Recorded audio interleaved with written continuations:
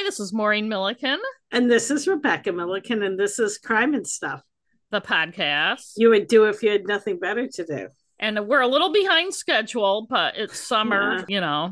And we had a family reunion and stuff. Yeah, that was fun. So you had a topic, right? It wasn't really a topic. So, per your suggestion, I read The Real Lolita. By I Sarah listened to Weinman. them. Before I listened to that on Audible, I listened to Lolita, which I hadn't read before, by Nabokov. It is good to read the book Lolita before reading her book. I had a lot of issues with the book, which a lot of people would. With Lolita or her book? With Lolita, not her book. I'm trying to phrase this. It's hard to get past the subject matter, and I understand what he was kind of doing, but I think, like a lot of things, people don't get it. So I just want to say how I feel about it, and then you can say what you think. Okay. I looked online to see what other people said after I read it, because I'm like, am I the only person that it gives me an icky feeling, this book? And I'm sure that's what he meant. But I read shit like, oh, like the movie wasn't as good as the book because it didn't focus on the love story between Dolores and Humbert. And I'm like, there isn't a love story. And there were several comments about the quote love story. It's not a love story. The other issue I had is any movie adaptation that's made cannot really be a true adaptation of the book because he is a pedophile. The book makes clear he's a pedophile. He likes little girls that look like little girls. He doesn't like a seductress who looks more mature than she is, which is how the movie's always, and how it's always portrayed. And the word Lolita has become a word that kind of means that. No, he makes it clear, because it's through his point of view, that he likes little girls that look like little girls that are not developed. They are little girls. That's why it's disgusting. And that's why they can never really make a true movie of the book, because it would disgust people, which is what I believe he was trying to do. But people totally miss the point and take it at face value, which is what the book, The Real Lolita, kind of talks about. I just was frustrated after reading Nabokov's book and understanding that he was not condoning pedophilia and he himself is not a pedophile, but the fact that it's through the point of view of this disgusting person who is a pedophile. Like he talks about nymphets and certain little girls that are seductive and blah, blah, blah. It's like, that's his twisted interpretation of them. They aren't seductive. They are little children. And the thing that killed me is when I used to read police reports or interviews when I worked as a legal secretary, that's the same thing that those fucking pedophiles would say. Oh, this 10-year-old girl, she was coming on to me. She was not fucking coming on to you. She is 10 years old. So I don't have anything against his book, and of course it's beautifully written, and for somebody that was not a native English speaker, has a command of the language, and it's really a good book. But the subject matter is difficult, and if a reader is somebody who has been abused, that would probably be triggering, because Humbert, he justifies his behavior throughout the book.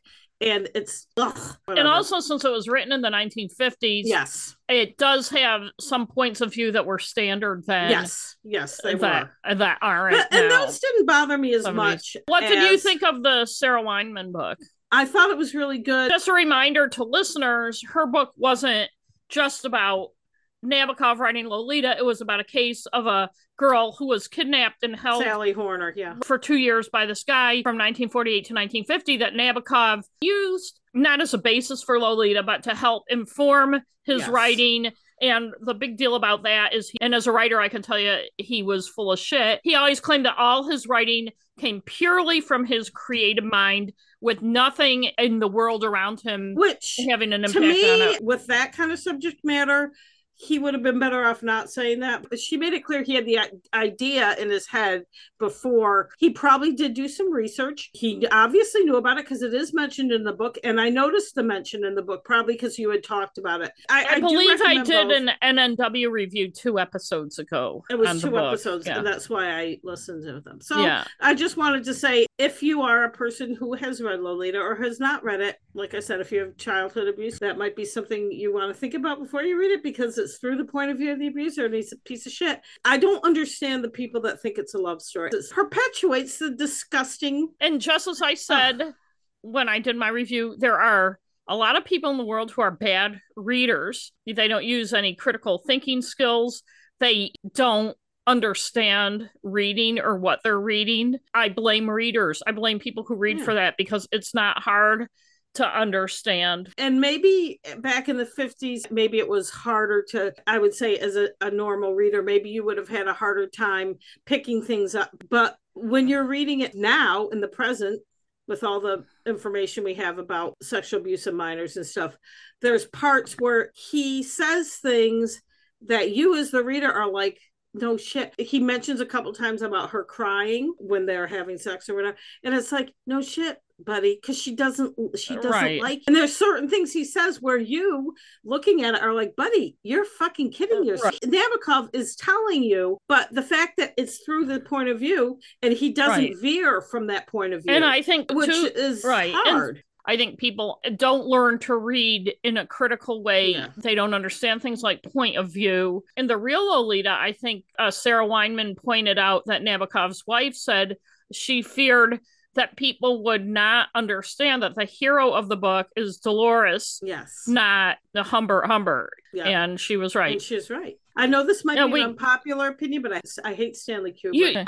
But also the whole perception of this young seductress, and they always portray her as that's not even that's just the patriarchy's view of women, and helps support the fact that we can't get around crimes against women and children. But I do have a topic on a completely 180-degree turn from what we were just talking about. I was just watching the NBC News before we started recording tonight, and they had a report on how Kroger Supermarkets is experimenting with all self-checkout supermarkets. And people are like, oh, I hate the self-checkout. I hate it's so hard. Like one grocery store manager is saying, well, I don't see many people with gray hair at the self-checkout. The young people like it, but the old... And then Peter Alexander, who was the anchor tonight, was like, yeah, like it's so hard when you have the organic broccoli to skin it or whatever. So I just want to say, in defense of the self-checkout, which I use 99% of the time, I like it. I think our supermarket, the chain we go to, Hannaford, does it very well. I don't try to scan things like the organic broccoli, like it showed on there, somebody trying, these bananas, I can't scan them. You know, there's a button for find item. I type in banana and all the bananas. And it's very easy. And frankly, at Hannaford, I go to the big one on Witten Road in Augusta. They have 8 or 10 self-checkout things. And I notice more old people using them and doing it right than young people. Dad loves it. I know, as do I. So I just want to 99% of the time. And that whole report, which was kind of a long report for NBC Nightly News, was from the point of view that people don't like it, and this is kind of being forced on them, and people have trouble with it, and it's so inefficient and such a pain in the ass. I don't know how Kroger does it or any other stores, but I can say at Hannaford, I love the self-checkout. My only issue is some of the stores, like the one in Topsom, it's an inconveniently spaced one, but that doesn't have anything to do with the self-checkout itself. You know, this whole thing like, old people have so much trouble with modern technology and young people don't, and modern things are so hard. It's all bullshit. Self-checkout, awesome. Big thumbs up, 5 stars. Loving the self-checkout, and I felt like that news report was unnecessarily tropey about things. I use it at Shaw's too sometimes, and there seems to be okay. I've been boycotting Shaw's. Not all of the I only go when I have, but not all of the Shaw's have it, which is weird. But Hannaford, the one I go to that big one on Forest Avenue most of the time. They have it on both ends now. They have one end that has about 6. It's no cash at all. It's card only, which confuses many a person. And it's kind of an express, but not necessarily. And then they have one on the other end that has about a dozen of them, and there you can use cash and card. So they've set it up very well. Hannaford, I will say, anytime they roll out a new program, they do a good job. But what bugs me is, I worked at Lowe's and Home Depot. The customers that complain, well, I'm doing your job for you. Do I get a discount? No, you don't. You know what? We already have a very low margin. You're fucking lucky. Would you rather? There's nobody here to work. What do you want? Like at Hannaford, they always have a person there. That can help you. The report tonight showing people using the self-checkout reminds me of those cheesy ads on TV for products. Like, isn't putting things in your closet so hard? And then it shows somebody trying to stuff something in a closet and everything falling on them. Because that's what, like, I was showing people, I can't scan this in. I need help. I've never had problems. And my only issue is with other shoppers, people who think, because it says self-checkout express, I think Hannaford would clarify if you were only supposed to have a certain number of items, but some people are like, this is supposed to be express and you have too many items. My feeling is it's express because you're doing it yourself and not dealing with a cashier. And the only if there was an item limit, it would say there was an item limit. I always use the COVID defense. I don't want to be around people. I'm distancing, sorry. And then like at the Whitten Road, Hannaford, people have it down where there's one line, and the person at the front of the line goes to the next empty line. They have. But I've noticed at both at the Coney in Augusta, Hannaford, where our old high school used to be, which is now Hannaford, and in Topsom, for whatever reason, and in Yarmouth, this has happened too, because I've been to like every Hannaford in the state. People seem to not have that concept down as much, and there are times when people think you're waiting in line for specific ones. And it's like, no, there's one line. That's what makes it efficient. The person at the front of the line goes to the next open self-checkout. What's so hard about that? So anyway, I just wanted to say that. Thank you. And I do love self-checkout. If it's there for me to use, I use it. Me too. I love it, love it, love it. I don't understand why people don't like it. I do not understand. Because people are idiots. I think we've established that very well. And speaking of which, are you ready to do your Yes, story? I am. I'm so excited. And I don't know if you've heard of this one. Now, I want to preface this by saying I don't understand why I could not remember this case at all. Ooh. And I do not understand how I could not. The reason I'm doing it is I saw an article while I was researching James Cameron, which was 2008, 2010, around that time. And I saw a headline that interested me. So I saved that and I said, I'm going to do that. I don't remember that. And I remember every other, including the two brothers that worked at Dow Furniture. That was like the number 2 story of the year 2008. These two guys, they were adopted and they didn't know they were brothers and they worked together, and everyone that met them said, you guys are so much alike. And then they did I remembered that one, but I didn't remember this. So I think it's weird. So we'll see if you remember any of it. Okay, because it did make national news, and you'll see why. For this story, almost all my information is from the Bangor Daily News. Ooh. And most of the stories in the Bangor Daily News were written by Walter Griffith. Some Associated Press stories, and I checked all the other main papers in case I missed something, but most of them seem to be getting their information from the Bangor Daily News. So also got a little bit of information from CBS News and Southern Poverty Law Center and the Ukiah Daily Journal from California. Wow. And a huge shout out to the Republican Journal in Belfast, Maine. They were the only ones who got a lot of background information that nobody else did.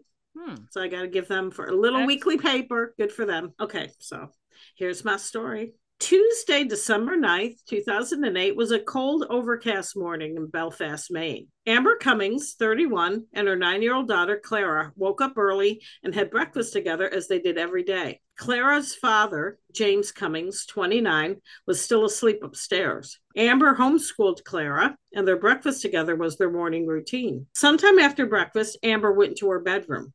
Amber and James slept in separate rooms. She took the loaded Colt .45 revolver out from under her pillow where she kept it. She put the gun in her mouth and tried to psych herself into pulling the trigger. But she changed her mind. Instead, she went into her husband's bedroom where James was in bed asleep. Amber was still holding her gun. She shot him in the head twice. Later, she said the second shot was to make sure he was dead. Then she went downstairs and told Clara to run. The two fled to a neighbor's house who was never identified in news stories. Clara knocked on the door and she told the woman they needed help.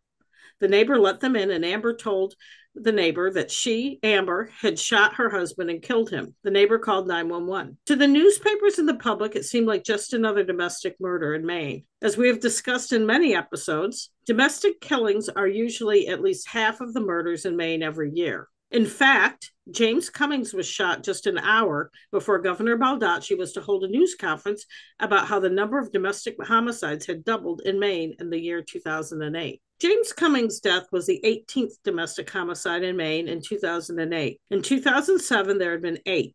As of James' death, the homicide rate for 2008 was 30, which was the most since the all-time high in 1989 of 40. According to the Maine State Police website, there were 31 homicides in 2008. But strangely, James Cummings' death does not appear on the list. At the time, that was a pretty high number, 31. And I looked on the list. It had a list. Maybe they're not done, you know how they're redoing the list. So number of homicides was 31. And then it listed names, but there were only 19 names. Oh, so it was weird. But 2022 ended with 29 homicides. Last year was pretty high. 15 of them were domestic.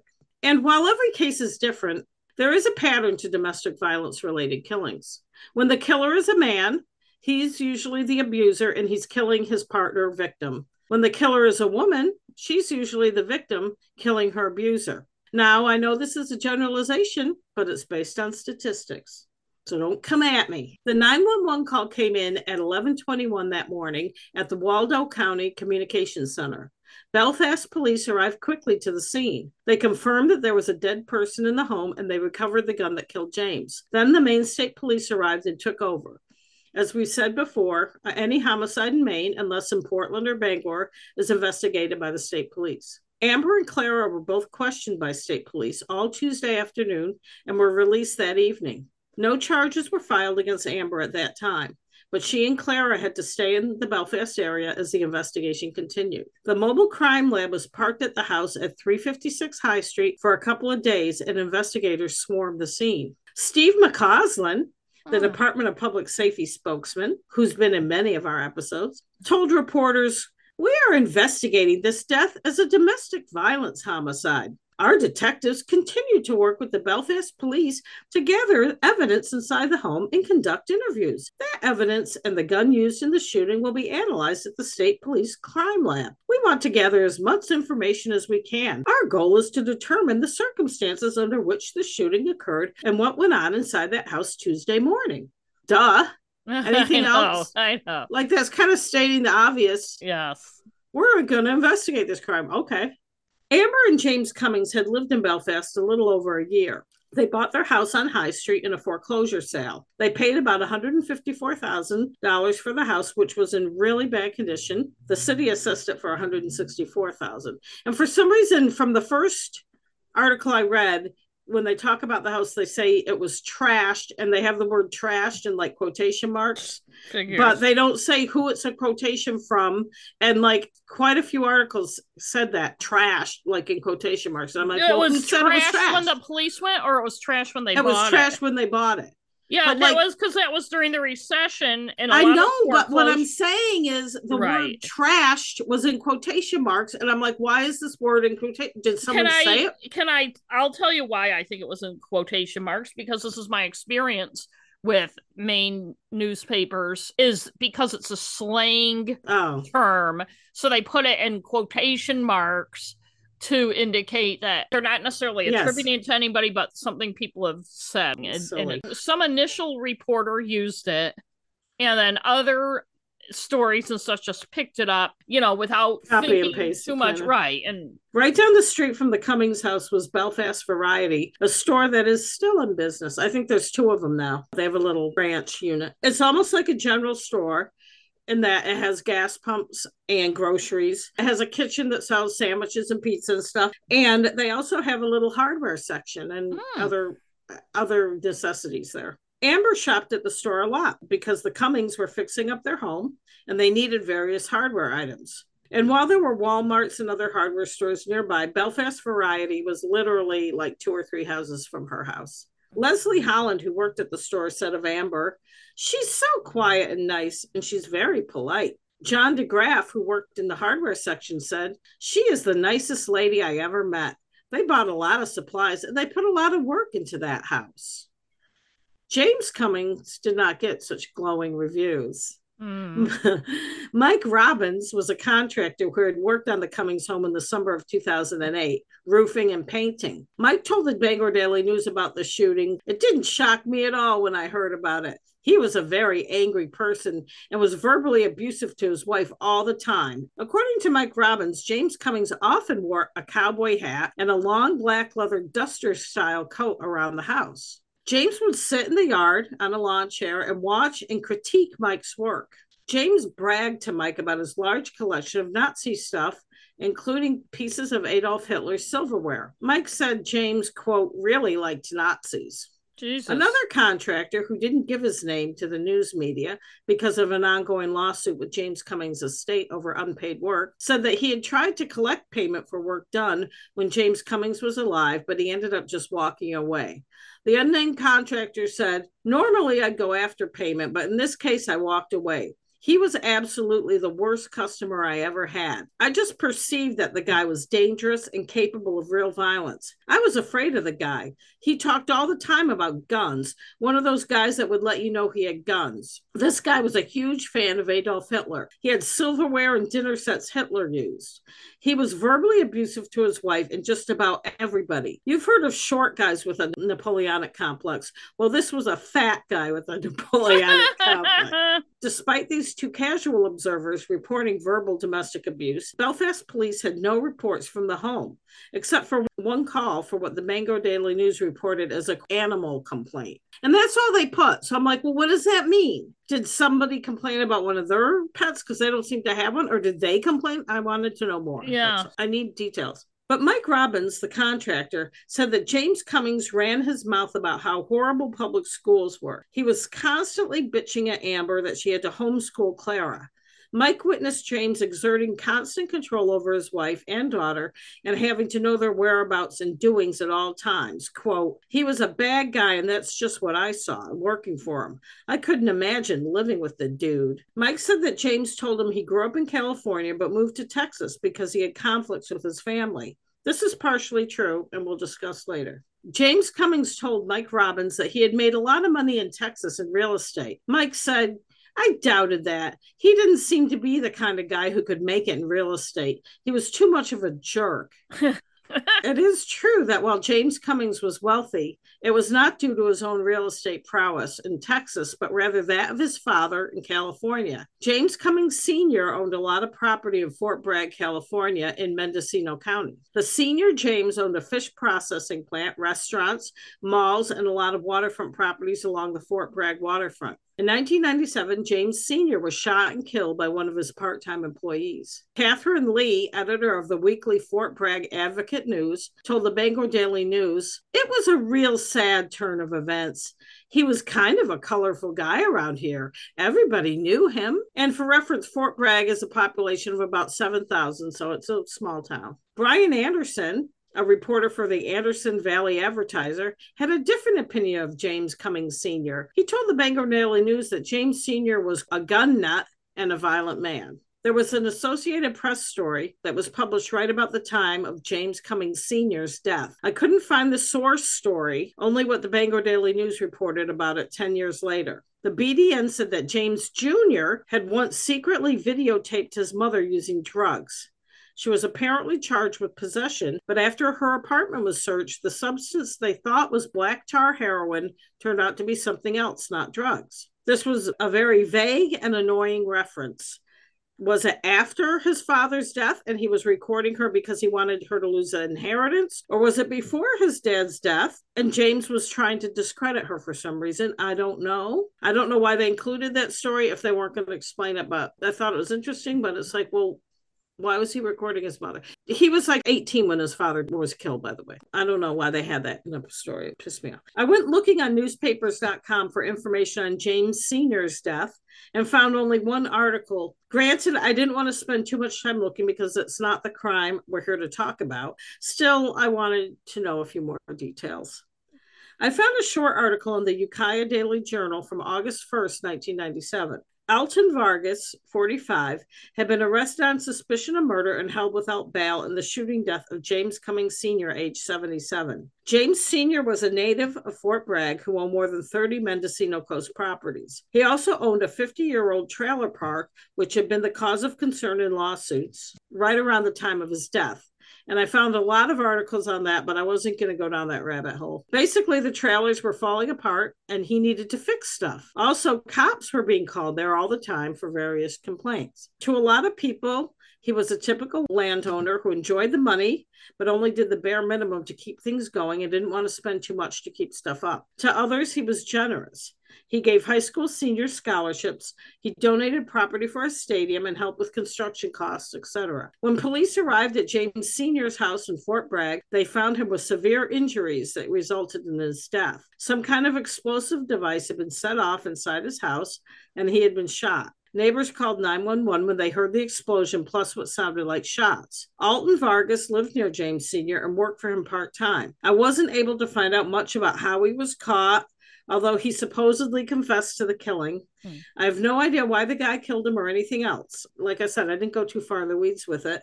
However, what I did find out was that when James Sr. died, his assets went into a trust with an annual income reported at about $10 million.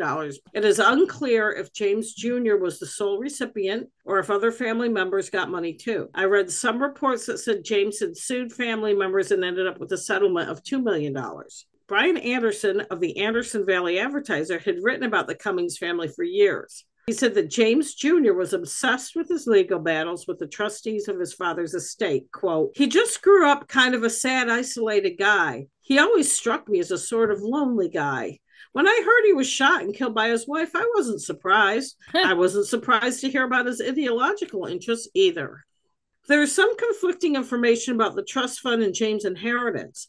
However, the upshot is that James had a source of income. I do not believe he worked while he was in Maine, and Amber did not as well, with the exception of being a mother and a teacher to her daughter. This leads me to believe that James was home all the time with his wife and daughter, all the better to keep an eye on them and make sure he had total control. Ugh.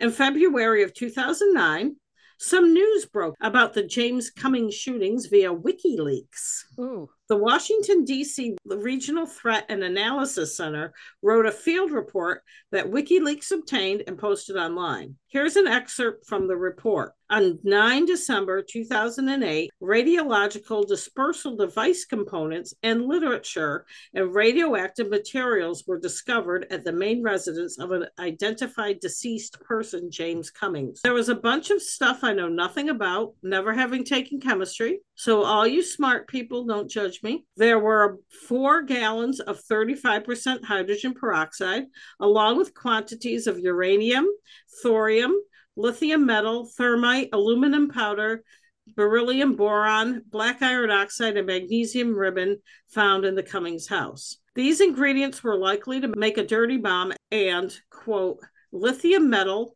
thermite, and aluminum are materials used to sensitize and amplify the effects of explosives, end quote. The uranium was bought online from a U.S.-based company that was not identified in the report, but apparently the FBI knew who it was and it was purchased legally. The FBI also found information in the home on how to make dirty bombs. A dirty bomb is a regular bomb in the way it explodes. It's not a nuclear bomb or anything like that, but the bomb maker adds radioactive material to it, so when the bomb explodes, it will disperse radioactive stuff all over the place. That's my scientific explanation. That's very good. You sound very smart. There was evidence that connected James to white supremacist groups, no surprise. They also found an application to become a member of the National Socialist Movement, otherwise known as Nazis, that James had filled out. When Amber was questioned, she told police that James had often talked about dirty bombs, and he was always mixing chemicals up in the kitchen sink,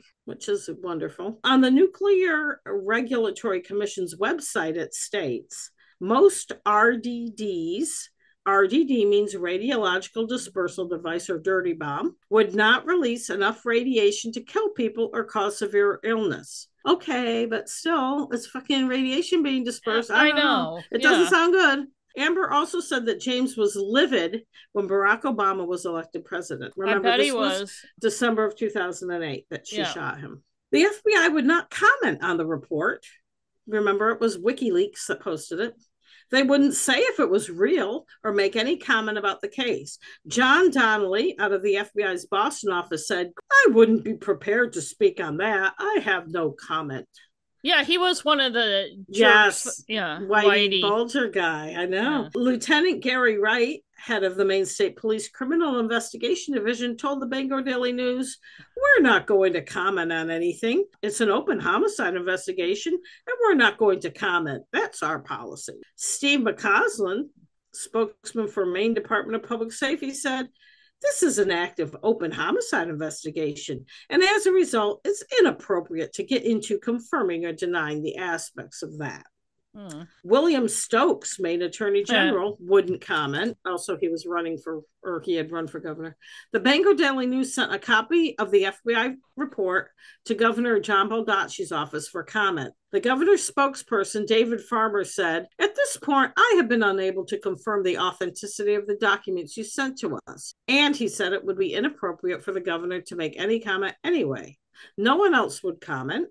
Not Susan Collins or the Department of Homeland Security. Bangor Daily News seemed to call everybody. I know. And they all were like, oh, and for people who don't know, Susan Collins is a U.S. senator. She's our senior senator. Yeah. Despite no one telling them anything or not commenting on the leaked FBI reports, neighbors of the Cummings had their suspicions for months. Former mayor of Belfast, Michael Hurley, lived on High Street, just down the street from the Cummings house. He told the BDN, if I say BDN, that's Bangor Daily News, just so you know. The search went on for days. It was clear that it was an abnormal length of time to search a house that somebody just got shot in. There were a lot of guys in a lot of special vehicles coming and going. You don't know who they are. Valerie Fargo, who worked at Belfast Variety, had heard rumors from customers the day after the shooting that radioactive material had been in the house. She said, "When I heard he had that stuff in there, I was ready to run. That is quite scary. I do not want to come back to work. It was scary knowing that stuff was that close." When asked about the danger to the community, Belfast Police Chief Jeffrey Trafton said, "There was no danger to the community. We established that very quickly." He said as soon as the police realized there were chemicals in the home, they called a hazmat team to remove them. The team said the radioactive stuff was contained. Quote, "The stuff Cummings had in its present form wasn't a danger to the community. The technicians told me you would have to get real close to it for a long time to be exposed to radiation." And that was Jeffrey Trafton, again, chief of police. Maine Public Safety Commissioner Ann Jordan released a statement the day after the WikiLeaks release, confirming that hazardous chemicals and radioactive material had been removed from the house back in December. Her statement read in part, "A hazardous materials team from the Maine Department of Environmental Protection was called to the home the night of the homicide to remove a number of items from inside the home. An assessment that night by members of the hazmat team indicated the home was safe for state police detectives to enter and conduct their investigation after the materials had been removed. In addition, detectives felt it was appropriate the FBI be contacted. I've been told by federal officials that the items seized could be purchased legally and there was not sufficient quantity or quality to pose an immediate threat or hazard to the health and safety of the public." Maybe so, but how did they know he wasn't in the process of amassing materials? Those items were on the search warrant executed that day, all that radioactive shit. And so that was back in December. But that warrant, along with the autopsy report and other items pertaining to the investigation, had been impounded, so they weren't reported to the news media. So the news media might have known something about the radioactive from neighbors and stuff, but they couldn't really report on it. I bet when they saw that WikiLeaks thing, they were like, yeah, no shit. Now we can do it. And the aftermath of September 11th, 2001, which I'm sure you all remember, the Twin Towers were hit by planes. Yeah. All Maine hospitals were provided with equipment to help in dealing with disasters, not just natural events, but hostile attacks and bombings or whatever. The BDN asked Gary Haslam, Director of Support Services and Emergency Planning at Waldo Hospital, what measures were in place in case of radiation exposure. He said, "The treatment depends on the agent. We have 18 employees to handle decontamination on site." So, for instance, they had tents that could be set up outside and special suits and showers to get rid of the radiation. Travis Benjamin, who is the son of the owner of Belfast Variety, said he wasn't too concerned about hazardous materials. He figured the police had been on top of that since the beginning. Of Amber Cummings, Travis said, "She was in and out all the time and seemed like a real nice lady. She's always been nice and she is an awesome kid. I never knew the guy and never saw the guy. I guess he kind of kept to himself." And I just want to say, too, the people who downplay all those bomb-making materials, just the fact that normal citizen on your street has that shit is a danger. I mean, it's not like he's some kind of scientist who would have it for a reason. You know, so obviously he's a danger. But also, They wouldn't have even known about it if he hadn't been killed. Exactly. The Cummings' next door neighbor, Charlie Parker, who wasn't the jazz guy, by the way, I don't think, was one of the few people who knew both the husband and wife and had positive things to say about James. He had built a retaining wall for James the year before the murder. He often stopped to say hi when he was walking by and saw James in the yard. He never saw the couple fight, he said. Of course and not. Now, just to cut in here to say, the other two guys who worked at the house did not say that the couple fought. They said James was abusive to his wife. There is a difference. And I challenge some people to recognize when somebody's being verbally or emotionally abusive. Well, listen, he said more. You'll have an opinion of him after this. Charlie said, I saw the bomb squad go in, but I wasn't worried. He always seemed nice to me. He never talked about any bombs, but he did show me some pistols he had, Nazi memorabilia, a Nazi dagger. I thought those things were cool. But I'm no Nazi by any stretch of the imagination. Oh. He told me he was a Nazi. Oh, so here's a super nice guy. Oh, yeah, right. He's a Nazi. Right. I'm sure there were good people in the Nazis. Yeah, on both sides. Of the leaked report, an unidentified spokeswoman for the Washington Regional Threat and Analysis Center said that although the leaked report was accurate, it wasn't a big deal. She said, that's a document that was pulled a month ago when the investigation was still ongoing. We've since determined that there's nothing to it. There were 60 regional threat centers in the U.S. back then, also called fusion centers. I think there may be even more now.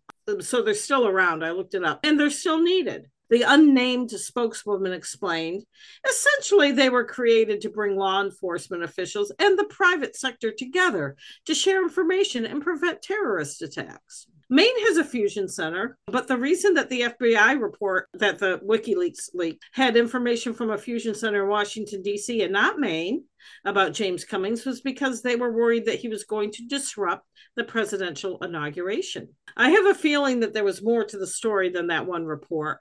And I don't think they automatically jumped to that conclusion. Either James said something, maybe he was online, it wasn't the same as it is now, but they were still looking at stuff online. There was something that led them to look at him as a threat. And that's how they had that in the report. Later, it was reported that the FBI report was part of an investigation into threats to Obama and a danger of disruption of the inauguration. A relative of Amber's from California, who wouldn't be named because of fear of reprisals from nutcases, said that Amber had told her that James was planning on setting off a bomb at the inauguration. I think Amber told her that after James was dead. Amber wasn't, you'll find out later, she wasn't really talking to her relatives. He had isolated her from them. And you'll find out more about that later. Okay.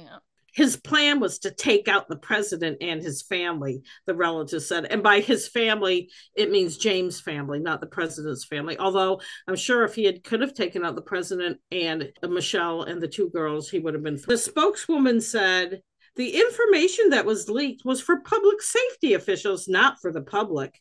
And the fact is, it was put out before the investigation was completed. She also said the threat center's belief that James Cummings was just a lone mentally ill individual, not part of a terrorist network. But I feel like it isn't necessarily one or the other. There doesn't have to be an organized network in place for someone like him to be goaded and encouraged into acting by other like-minded people. Just look at Timothy McVeigh. And interestingly enough, there was a story in the Boston Globe today about how this one neo-Nazi group in New England, NC something 131, has formed. And one of the guys started it when he quit the Marines in 2008 because he didn't want to be commanded by Barack Obama. And that's when he began to start his Nazi group. So this stuff was forming back then and going on. And I don't know if these law enforcement agencies really think it's always either a lone nut or an organized group, or if they just say things like this to placate the public. But on January 6, 2021, I think we saw a lot of, quote, lone individuals get together to form a mob. So that kind of statement doesn't really make me feel safer. As we go through the story, you're going to see a lot of things that, in hindsight, what this spokeswoman doesn't say, and what I was thinking is that the investigation was wrapped up and there was no danger because the guy who was going to do it was dead. And that's the only reason. Right. And that's the only reason they caught him. And luckily, things weren't the way they are today with the internet. So James apparently didn't have a chance to hook up with a lot of other guys like himself. Or if he did, they either didn't investigate it or they didn't share their findings. James Cummings did have a MySpace page, as I did in 2008. I was going to go on the Wayback Machine or something to see if I could find it. It's probably still floating around there. His MySpace page reportedly showed pictures and videos of nuclear blasts, human skulls, the Grim Reaper. Frank Sinatra and Dean Martin were listed as some of his favorite musicians. The BDN asked a couple University of Maine professors how hard it is to get materials to make a dirty bomb. The professor said an everyday person can get most of the materials, but the amounts needed for a bomb would be high enough to catch the eye of most law enforcement agencies. Physics professor C. Thomas Hess said, if you have a University of Maine invoice, I suppose it's very easy to get chemicals, but most materials, particularly anything that is made by some sort of chemical reaction such as uranium, is strictly regulated. Both professors agreed regulations had tightened significantly since September 11, 2001. Professor Hess said, I remember kids used to get stuff for science fair projects that I don't think you could get now. He also didn't think anyone was in danger. He said, I don't think the guy knew what he was doing. And perhaps, but I would take that to mean you could still be in danger. Dangerous chemicals, and they don't know what they're doing. And I wouldn't take that for granted either, that he didn't know what he was doing. Chemical and biological engineering professor Paul Millard said he was surprised by what was found in James Cummings' home. Quote, but it really depends on the amounts he was amassing, and that hasn't been clear. You can potentially contaminate an environment with materials that are not necessarily illegal. Matt Crosby, a Belfast resident, told a reporter he was a bit uneasy when he heard about the bomb-making materials. He said, I was thinking, evidently, that this woman did us a favor.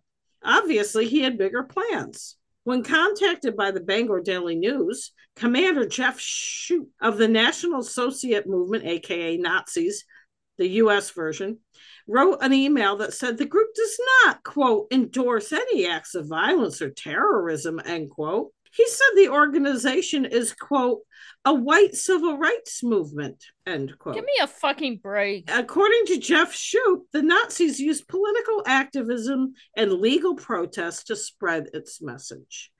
Quote, acts of violence or terrorism against America or its citizens is unacceptable and not tolerated within the ranks of the National Socialist Movement.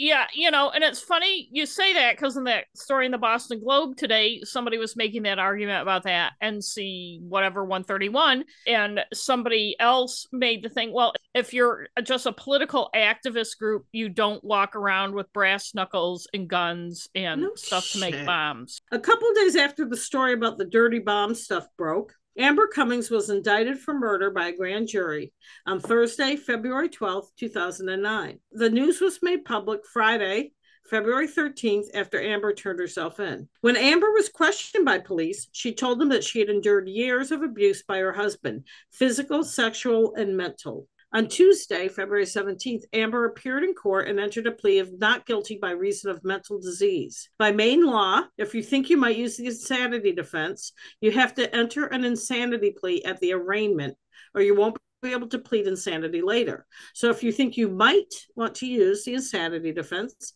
you need to enter the plea first, and you can change it later. I don't know why it's like this. Too bad Matt isn't here. Amber's attorney of record, Rick Morse, was on vacation, so Amber was represented by Joseph Bianco, who entered the plea. As he entered the plea, Joseph told the court Amber was not incompetent now, only at the time of the crime. Judge Patricia Worth ordered Amber to be held without bail pending her bail hearing. Assistant Attorney General Leanne Zania said that the bail hearing had to be held within 5 days. Superior Court Joseph Jeffrey Helm would be presiding over the bail hearing. Joseph Bianco told reporters, we're ready for a bail hearing as soon as the court can do it. During the bail hearing, the state has to establish probable cause that a felony was committed. Amber had been free for the past 2 months until her indictment. In the courtroom, the day of her indictment, a middle-aged couple sat watching the proceedings. A reporter asked them if they were from California and if they were there for Amber. They ignored the question. When Amber left the courthouse, the woman waved and called, "We love you, Amber." And I don't think that they were actually her relatives. We'll talk about it later. She had been working at a bookstore, and there was a couple that owned the bookstore, and I think that's who they were. A week after she turned herself into police, Amber Cummings was released on bail. The bail was $50,000 cash. Around this time, there was an interesting guest editorial in the Bangor Daily News by James Chassie in St. Agatha. He was basically reminding people that the enemy may very well not be from another country, but from our own. He said, look at James Cummings. No one, including Homeland Security, seemed to know what he was up to until he was killed. I won't read the whole thing, but this part was interesting. I think now, after the last few years we've had, there are, unfortunately, many more Mr. Cummingses being nurtured and being bred in the quiet suburbs and countryside of America. We would be wise to be aware of this fact. Also, we as a people should tune out the hate and divisive rhetoric that is being incessantly broadcast on our TV screens and radio stations 24/7. This hateful speech does not bode well for a healthy United States, end quote. And I wonder if he is still alive 14 years later and if he's saying, I told you so. In March 2009, an affidavit was released during court proceedings that revealed not only did James Cummings have dirty bomb materials in his home, he also had child pornography on his computer. There were at least 45 videos and over 700 photographs stored on the hard drive. The affidavit said there was evidence of the intentional or knowing manufacture, possession, or dissemination of sexually explicit materials. The images were described as young children exposing their genitals or engaged in sexual acts. The search warrants and affidavits had come out because the 90-day impoundment deadline had passed. If you remember, I said the autopsy and warrant and other documents were impounded. That's why no one knew about any of the child porn or anything until March. The other information that came out was the weapon that killed James Cummings was a Colt 45 Peacemaker. And every time I read Peacemaker, because every article called it a Peacemaker, which is pretty much every article, it reminded me of the Steve Earle song, The Devil's Right Hand, where he says, and then I went and got myself a Colt 45, called the Peacemaker, but I never knew why.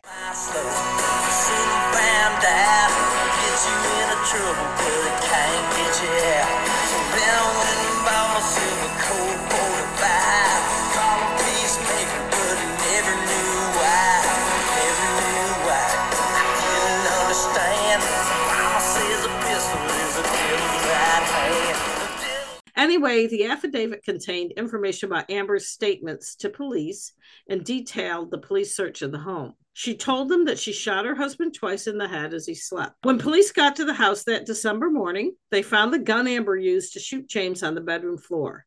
James was in bed with the covers pulled up to his chin. James had a visible bullet wound to the head.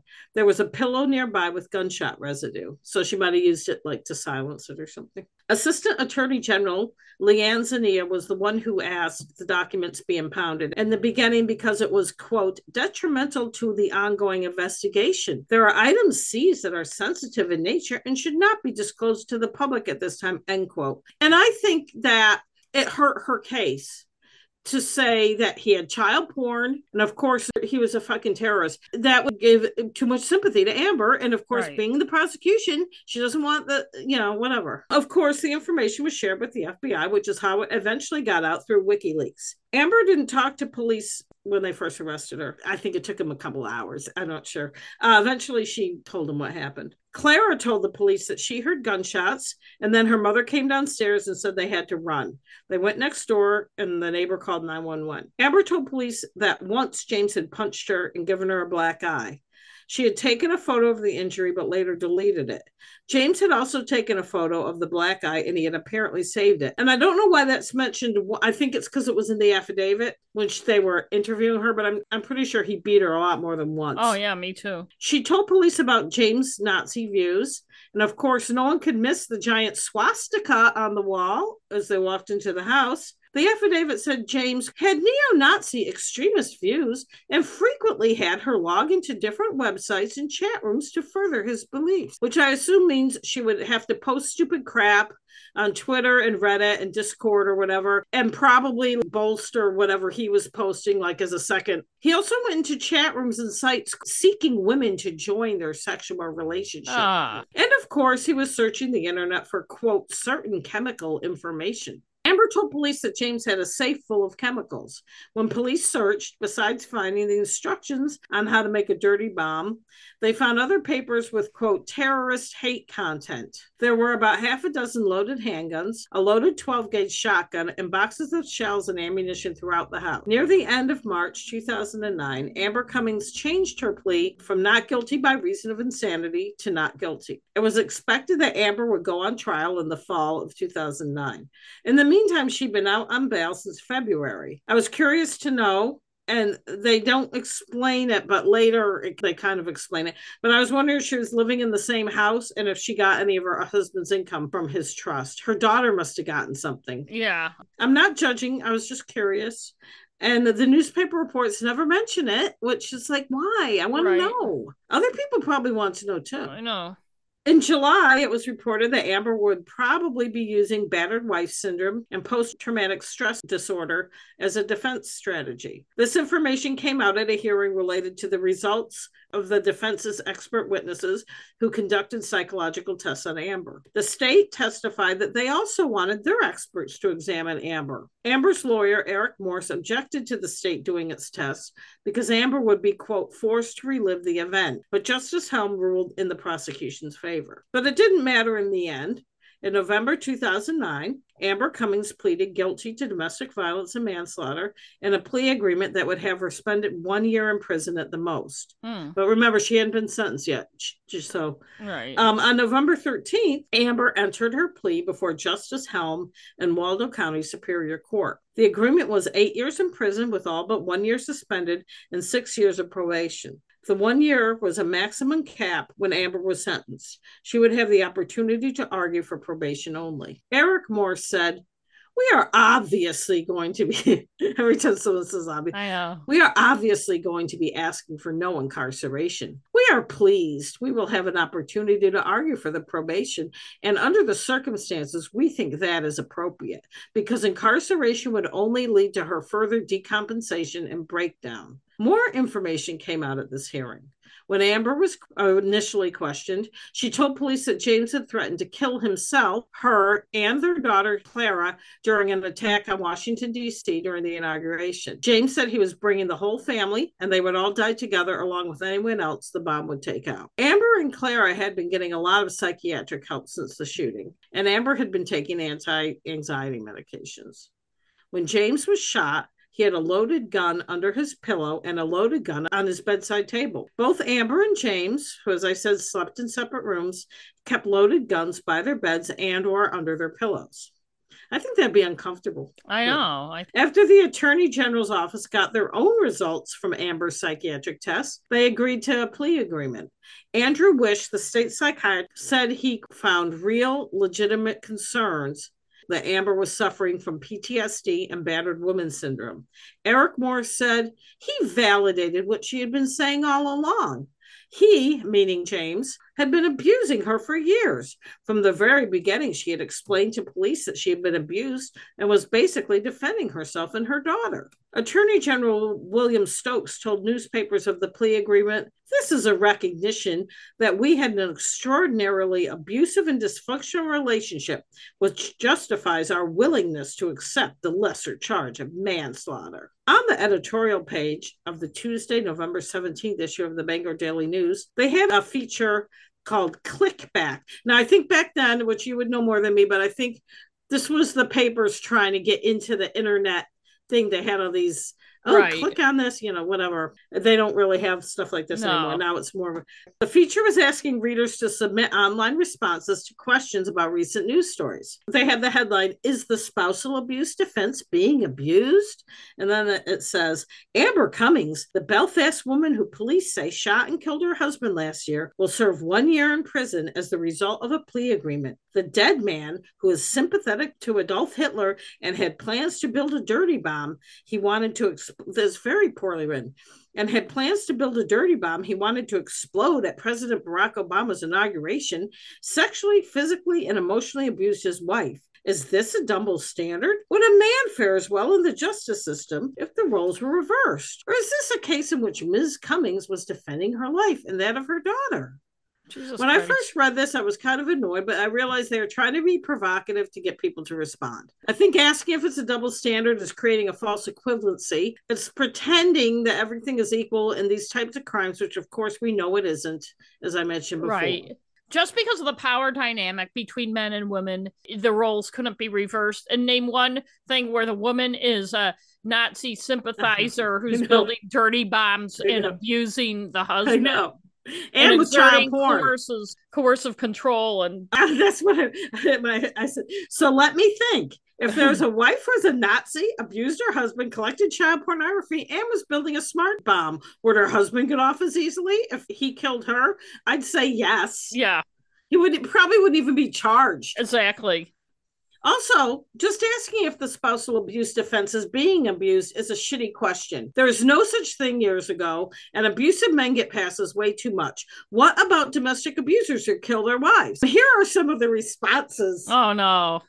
You know how I love to read this. Yeah, I know. So Maniac, and it's lowercase m, capital A-I-N-I, capital A-C. That was their name. Said, is this about Amber Cummings of Belfast protecting herself, or is it about protecting the country? Did she accept the abuse until her husband was actively building a dirty bomb? I agree the spousal abuse argument is used too often. There are too many ways of getting out of an abusive situation, so it should not be a reason for complete leniency. Julie H777 said, let's say this particular woman reported her husband to police. He is arrested, charged, out on bail within 24 hours, and has a restraining order in place to prevent contact with the woman. Do you really think this man is going to abide by a restraining order? Or is he going to be so full of rage at his wife that he goes after her and or her family? Yeah, Julie. I don't doubt that woman believes she had no other way to protect herself or her family than to act as she did. A restraining order is worthless. Larry SG said, spousal abuse is a lot more pervasive than most people realize. Many of the abused feel it's their fault or may be embarrassed to press charges. It would not be unusual for the abuse to go on for a number of years before anything is done. Sometimes it's manslaughter, more often not. If recent cases, the past 2 years, are any example, then the killing is justified. And then this Fausto said, if a wife can kill her husband because he's an abusive right-wing racist, can Glenn Beck ever go to sleep again in his own home in complete safety? Amber Cummings could be starting a trend that leaves some Republican opinion makers at risk. And also, there would not be a spousal defense abuse option if it wasn't a thing. So asking if it's overused isn't a valid question. Right. It's up to the judge and or jury to decide if it's a credible defense in each case. Do you ask, is a not guilty defense? Also, and I know, like you said, they were asking the question to be provocative, but maybe the question should be, why is this so often a defense, and what are we doing about spousal abuse? Exactly. And everyone is ignoring the child porn aspect. I think it was odd, though, how that was downplayed. Yeah, the child pornography aspect when he had a 9-year-old daughter. We'll talk about it later, but the only there's so much to talk about later. The CBS News thing I saw, the headline of it, and it was like a clickbaity thing. She killed him to save her daughter. And that comes up a little bit later, one of the experts. But otherwise, they were so focused on the dirty bomb shit. There were also letters to the editor. So here's my dramatic reading of a few, the short ones, from the Bangor Daily News on November 19, 20, and 21, 2009. Time served. Amber Cummings, the woman sentenced for killing her husband in Belfast, has already served her time. 10 years of spousal abuse. She took a potential terrorist out of circulation single-handedly, set her free to raise her daughter, wish her luck, and give her a medal for valor. Jeffrey Metz, Addison. Good. Cummings saved lives. After following the story of Amber Cummings, the woman who shot her husband in Belfast, it is my belief that we owe her a debt of gratitude. It is impossible for anyone to know how many lives she may have saved. I wish her and her daughter the best, and God bless them both. Irving Spencer in Bangor. Get away with murder? I'm writing in regard to the woman Amber Cummings of Belfast, who has pleaded guilty to killing her husband while he slept by shooting him twice in the head with a .45 caliber handgun. She has struck a deal not to serve more than 1 year in prison. This just blows me away due to the fact that I just got done serving 4 years in prison for driving without a license. It was my 6th offense, but regardless, what's worse, murder or driving offenses? If you ask me, the court system is putting the wrong people in prison, and people wonder why the prison system is so overcrowded. Jeffrey Frost from Pittsfield. Somebody who has 6 driving convictions is at least one death just waiting to happen out there. And he's playing fast and loose with the facts because he had other stuff on his record besides the fact that he had no license. Many people who are driving without a license don't have one because it was revoked. No shit. You don't get 4 years for that. I was curious and did a quick search. There was enough that could have been him that's like, buddy, you're not in prison for 4 years just because you didn't have your license. Right. It's apples and oranges anyway. I know. It's just stupid. I know. And also, like, if he thinks prisons are overcrowded, why is he complaining about her not serving time? Oh, shit. For the most part, public opinion was on Amber's side. She was married to a horrible, horrible man, so there really wasn't anyone willing to criticize her too harshly. Yes, she took a life, but she had a better reason than a lot of domestic murders.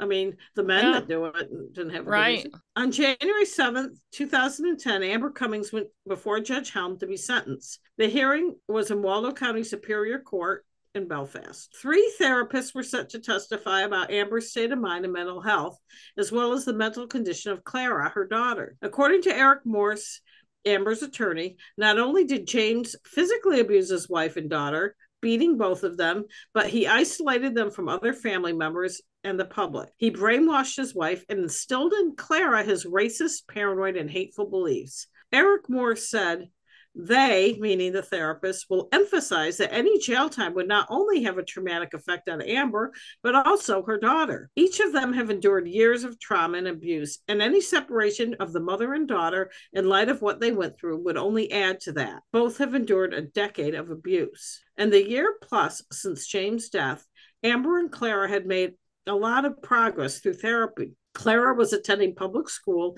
and Amber had a part-time job. Clark Canfield wrote in an Associated Press article, defense lawyer Eric Morse graphically described how James Cummings lived in a sadistic world of darkness and hate, where he ridiculed, abused, and debased his wife during their decade-long marriage. Eric Morse told the court his, meaning James, hostility toward her and the world was increasing. James Cummings, in my mind, truly personified evil. One of the psychologists who testified said the straw that broke the camel's back was James Cummings' growing obsession with child pornography. I found it interesting that it took this long for this to come up. Everyone was focusing on the fact he wanted to blow everyone up at the inauguration. You know, he could have succeeded or he could have not, but the child porn thing was hardly mentioned. And to me, that was a more imminent danger to Clara. The fact that he was obsessed with child porn and he had this little girl in his house. According to the psychologist, James often talked to Amber about how he was sexually attracted to young girls, and Amber was aware of his fixation on child pornography. She thought it was just a matter of time before he turned his attention to their young daughter. AAG Leanne Zania recommended a year in jail. Her thinking behind this recommendation was that even though there was no doubt that Amber Cummings had suffered severe abuse, a message needed to be sent that, quote, this kind of self-help is severely antisocial behavior and that it will be punished accordingly. I think this is bullshit. A suspended sentence is still a punishment. What possible good could it be to put Amber in jail and separate her from her daughter? Yes. After all they've been through. Right. Yeah. If they were worried about an epidemic of women killing their abusive husbands, they can crack down on the things that cause domestic abuse and start going after men for doing it, and also crack down on people having loaded guns in their house. I know. Amber herself did not testify at the sentencing hearing, but Judge Helm heard enough. When he handed down the sentence, he said he looked at all the factors and not just the moment in which Amber pulled the trigger. The final plea agreement was no jail time, 8 years suspended, 6 years probation. And there were requirements that she had to hold up to stay out of jail. Conditions of her probation required she stay in Maine and continue therapy. Judge Helm said, she will now stand as a convicted criminal. This is not a get out of jail free card. The real sentence is 8 years. Justice Helm said, James Cummings built 2 prisons, one in which he lived, the other in which he put the defendant. The judge said people who thought that James Cummings' death was a simple matter of Amber walking walking into his bedroom and shooting him weren't understanding the big picture. Judge Helms said the abuse and James constantly reminding Amber how he was going to kill her left her to believe she had no other way out. Quote, she was unable to recognize the path to freedom. My view is that she reached a point where she did not feel she had choices. And I thought it was refreshing to hear somebody say that and understand that, a judge. The judge commended the, quote, extraordinarily thorough psychiatric evaluation by Dr. Andrew Wish. And Dr. Wish was the state's psychiatrist. Dr. Wish reported that Amber was tortured by James for his sadistic self-gratification. James apparently convinced Amber that he had supernatural powers and he would be able to get to her even after he was dead. During her therapy, Amber told her counselors that James believed white men ruled the world and women were subservient to men. The front hall of their home had a giant swastika flag on the wall, so anyone walking in would see it first thing. In James' bedroom was a huge collection of what the Bangor Daily News said was pornographic films depicting anal sex, which they all do, I thought. And then, of course, we have already discussed the child pornography on his computer. The expert who evaluated Amber Cummings found that she had a shared psychotic disorder. This happens when one mentally ill person is the dominant personality and that person's psychosis and beliefs are adopted by the other person. Eric Moore said that when he first met Amber 5 hours after the shooting, she was a strange individual. She was like a caged animal that had been released. We all struggled to get her to open up. As I said, Amber didn't testify at the hearing. She sobbed through much of it. And reportedly, there were sobs from the gallery as well, supporters of Amber, that is. No one was crying for James. Amber did submit a 5-page letter to the court. I don't think it was read in court, but that wasn't clear in the reporting. I think they were just quoting the letter that they were given. It was submitted to the court, and then maybe reporters were given copies. She didn't read it, and nobody else read it that I know of. In the letter, a remorseful Amber said that she was thankful to the prosecutor for defending my husband's life. For many years, I alone have defended my husband's actions, but my loyalty and love did not save his soul. I will carry the burden of failure through the rest of my days. She said that she was terribly sad that James' legacy would be that of a terrorist that planned to murder on a mass scale and a man that had a terrible sexual desire to make women and children suffer. Amber was haunted by the memory of James. He reaches out from beyond the grave all the time to this day. Amber said that when Clara, her daughter, was 2, Amber became pregnant. James forced Amber to have an abortion because he believed the child would have been born to do something bad to him. According to Amber, James said he would cut the child from my womb himself if she did not end the pregnancy.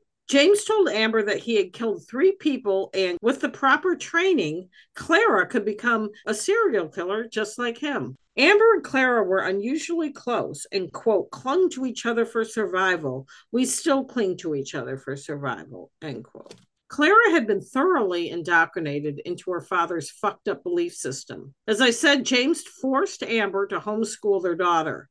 Clara was not allowed to go to a doctor or play with other kids. Amber wrote that after James' death, Clara said, "Mom, please promise that you still care about killing all the blacks.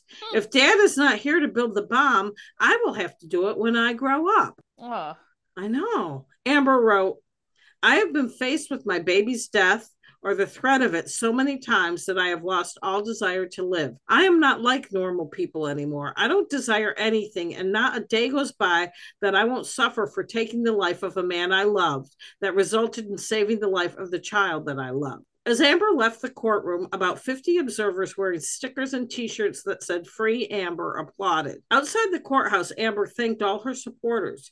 She said she didn't want people to be angry with James. He was mentally ill. Amber told the crowd, "It's going to be very hard. It's going to be a long way to recovery, and I will not give up on it given the community we have, because they all love us. As for Clara, she'll do fine. She'll be a good girl." In the same issue that reported the sentencing hearing, the Bangor Daily News had the feature called "You Relogged On" that had more "you clicked it" responses. Under the headline "You said it" were the following comments. Xlax94 said, I know some will disagree with this, but this was the right decision by the judge in this matter. No woman should have lived as this woman did. May she find happiness in the future. But Irish Proud said, there is no excuse for murder ever. She had family out of state, a very bored police department, and brains. She could have gotten herself out of this mess. The lesson here, if you want to kill someone, just come to Waldo County. Skateboarders, pot smokers, and drunks, on the other hand, will be prosecuted to the full extent of the law. What? Fucking stupid. The poll question of the day asked, do you think Amber Cummings should have received jail time for killing her husband? The next day's paper had the survey results. No, 81%, and yes, 19%. People also miss the point that once you're convicted of murder, whether you go to prison or not, you have a felony murder conviction on your record for the rest of your life. It's very difficult to get jobs, to get housing. You're kind of trapped in this. It's like the judge said, it's a sentence of 8 years. It's actually a lifetime sentence. Yeah. It causes you problems for the rest of your life. Shortly after the sentencing, the Bangor Daily News did a feature story about Amber Cummings and what was going on with her life over a year after she shot and killed James Cummings. Amber was living in an apartment with Clara. She told reporter Abigail Curtis, the people around here are pretty incredible. They gave me the benefit of the doubt and a chance to prove myself. There was a lot of support, an unbelievable amount of support in Belfast. People came out and took care of us and made sure we had everything we need. Her husband was diagnosed posthumously with paranoid schizophrenia. This may be so, but he's also an asshole. There are a lot of people who have schizophrenia that aren't bigoted pieces of shit. I'm just saying. And I also think a lot of that shit, like making her abort the baby, was more coercive control than him being crazy.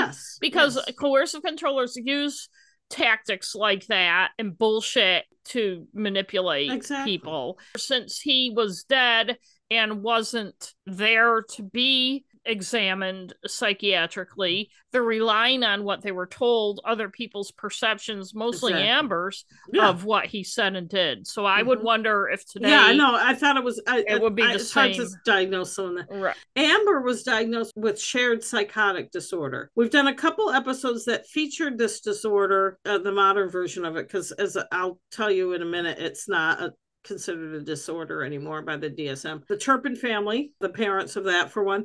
Elizabeth Haysom and Jan Soring have been used as an example. What was the name of that? Yeah, I can't remember. But I think that I don't think they are, because I don't think he didn't take part in the crime with her. Right. I don't think for some reason I want to say that was episode 88, but you've caught me off guard. So. Also the couple that we didn't do an episode on, but the couple who kidnapped Elizabeth Smart in Utah were cited as an example of shared psychotic disorder. DSM-5, otherwise known as the Diagnostic and Statistical Manual of Mental Disorders, removed the diagnosis of shared psychotic disorder in 2013. So this was in 2008 or 9 when Amber was diagnosed with it. It's not like the American Psychiatric Association is saying that the condition doesn't exist. In DSM-5, it said, quote, in the context of a relationship, the delusional material from the dominant partner provides content for delusional belief by the individual who may not otherwise entirely meet criteria for delusional disorder, end quote, which describes most of the other examples. The dominant partner has the delusions and is mentally ill. The non-dominant partner is vulnerable and adopts the delusions and beliefs either as a coping mechanism or just because they are, lack of a better word, brainwashed and they're vulnerable. They break them down with coercive control. Yes, exactly. Belfast Police Chief Jeff Trafton told the BDN it was a difficult case for the police. Aww. On the face, you have someone shot by another person. But when you look at all the extenuating circumstances, it's not hard for me to believe that she thought her life and her daughter's life were in danger. I think first and foremost, he was a danger to her and her daughter. They were the ones in the house with him.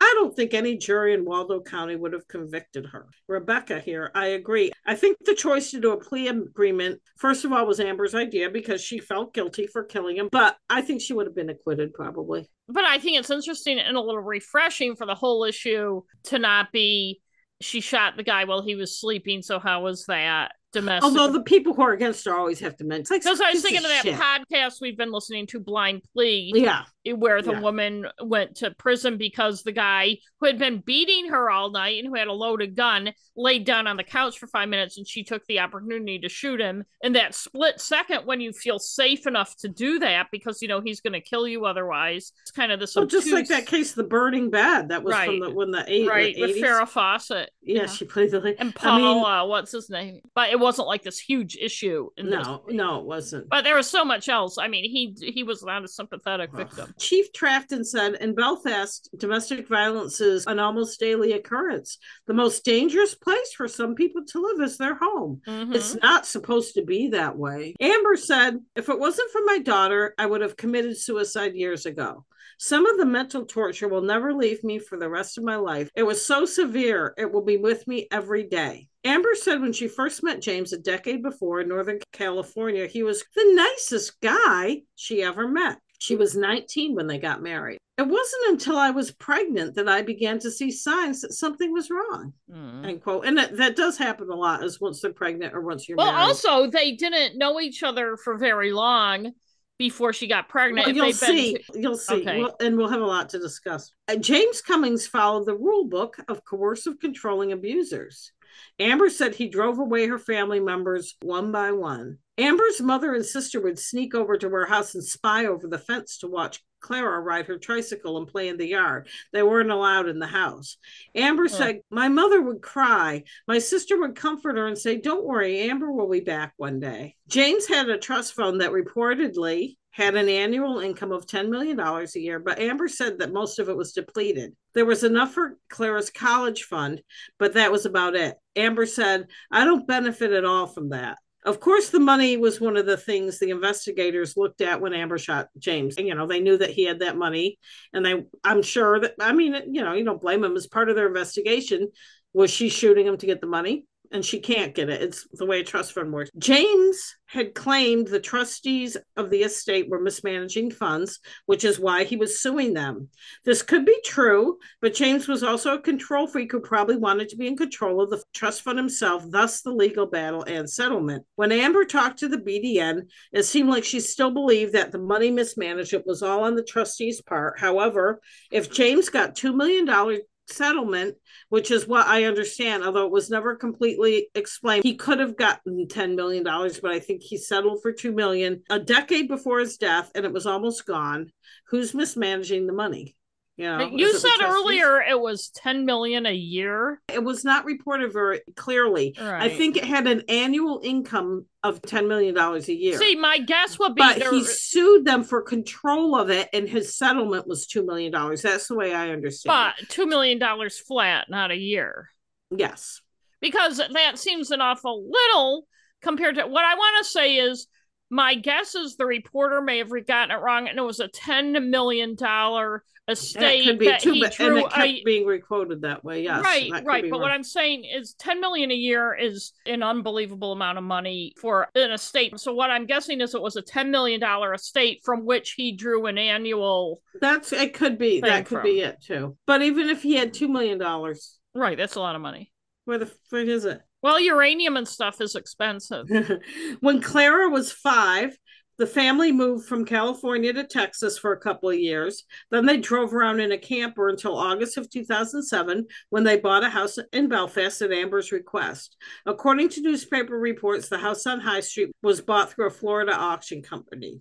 And of course, it was trash. It was a foreclosure. Right, because it was during the crisis. Amber said, my husband said that he hated people and that he didn't care where we moved. I always wanted to live in a nice small town in Maine. I don't know why. Maybe she liked Murder, She Wrote or something. Yeah. She was a native of Northern California, as was he, so I don't know. Amber spent most of her time working on the house, following what the BDN called her husband's exacting specifications. Amber got James permission to join a homeschooling group.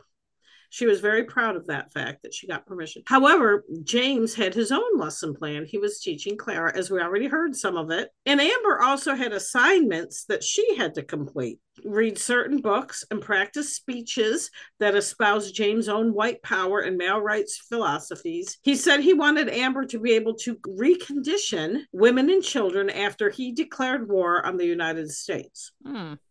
Amber said, basically, we were just isolated in the house. Things were getting increasingly worse. He talked a lot about killing the president.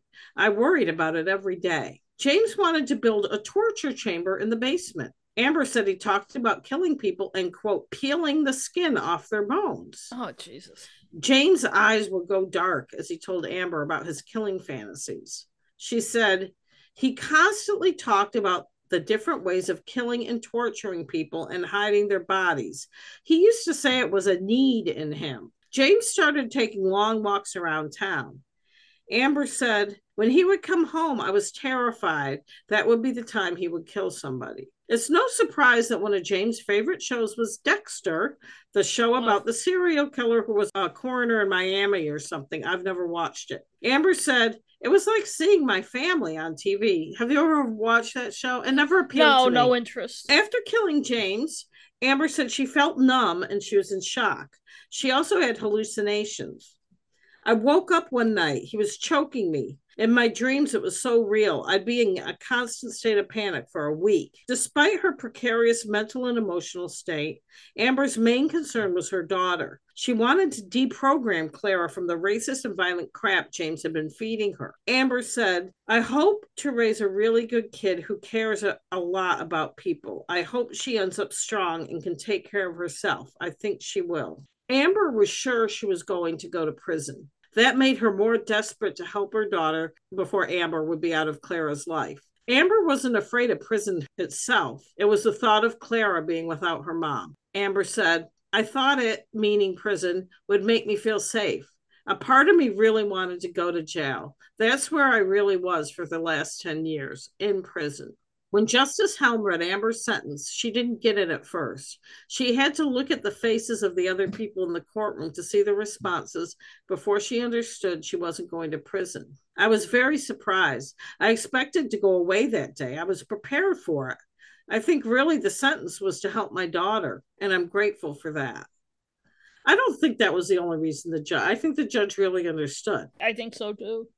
I mean, that was probably one of the things, but once the pressure was off, Amber was able to relax and learn to enjoy life. She did not want to be away from her daughter before she could make sure her daughter was deprogrammed. Her daughter saying stuff like, oh, I'm going to have to build a bomb when I grow up to kill all the black. Quote, the little things are the best. Just sitting on the floor playing Legos with my daughter. That's pretty exciting. A lot of Belfast residents rallied around Amber. Although she was shy, she was a friendly person, and a lot of people sympathized with her situation and were horrified by what she and Clara had gone through.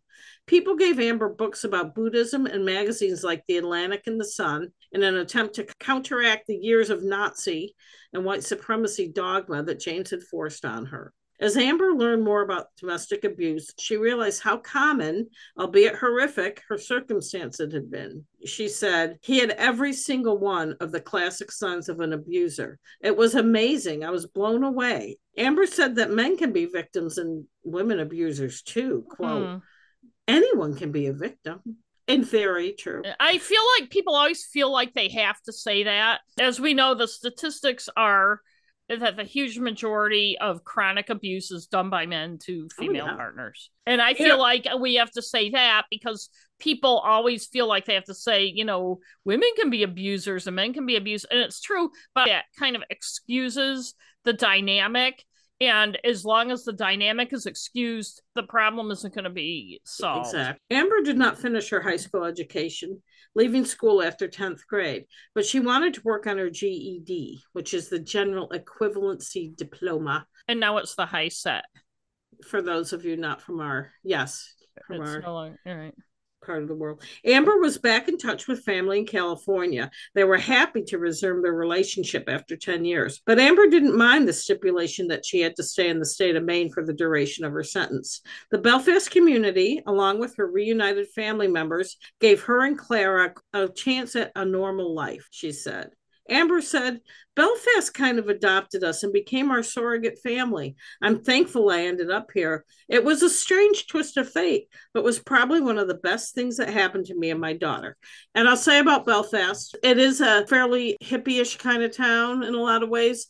And I think it's lucky she was there instead of not just in Maine, but another part of the country where maybe James would have been more welcomed and his gross views would have been not as horrific to most people. Amber had a part-time job at the Fertile Mind bookstore, which was in the process of closing at the time of the article. It closed in January 2010. The couple that owned it retired. There was still a free Amber sticker on the counter at the front of the store when the reporter went to do the story. Bruce Hain, who owned the bookstore with his wife, Lou Hain, said, I think there's a diversity to our community. People tend to accept other people. His wife, LaRue, said, we try to judge people by what we see in them. We take them at face value until we find out otherwise. Paula Struble, who owned Northport Redemption, met Amber at Belfast Variety a couple months after the shooting. Paula told the BDN, she looked scared, but she didn't look like a girl who could do anything wrong.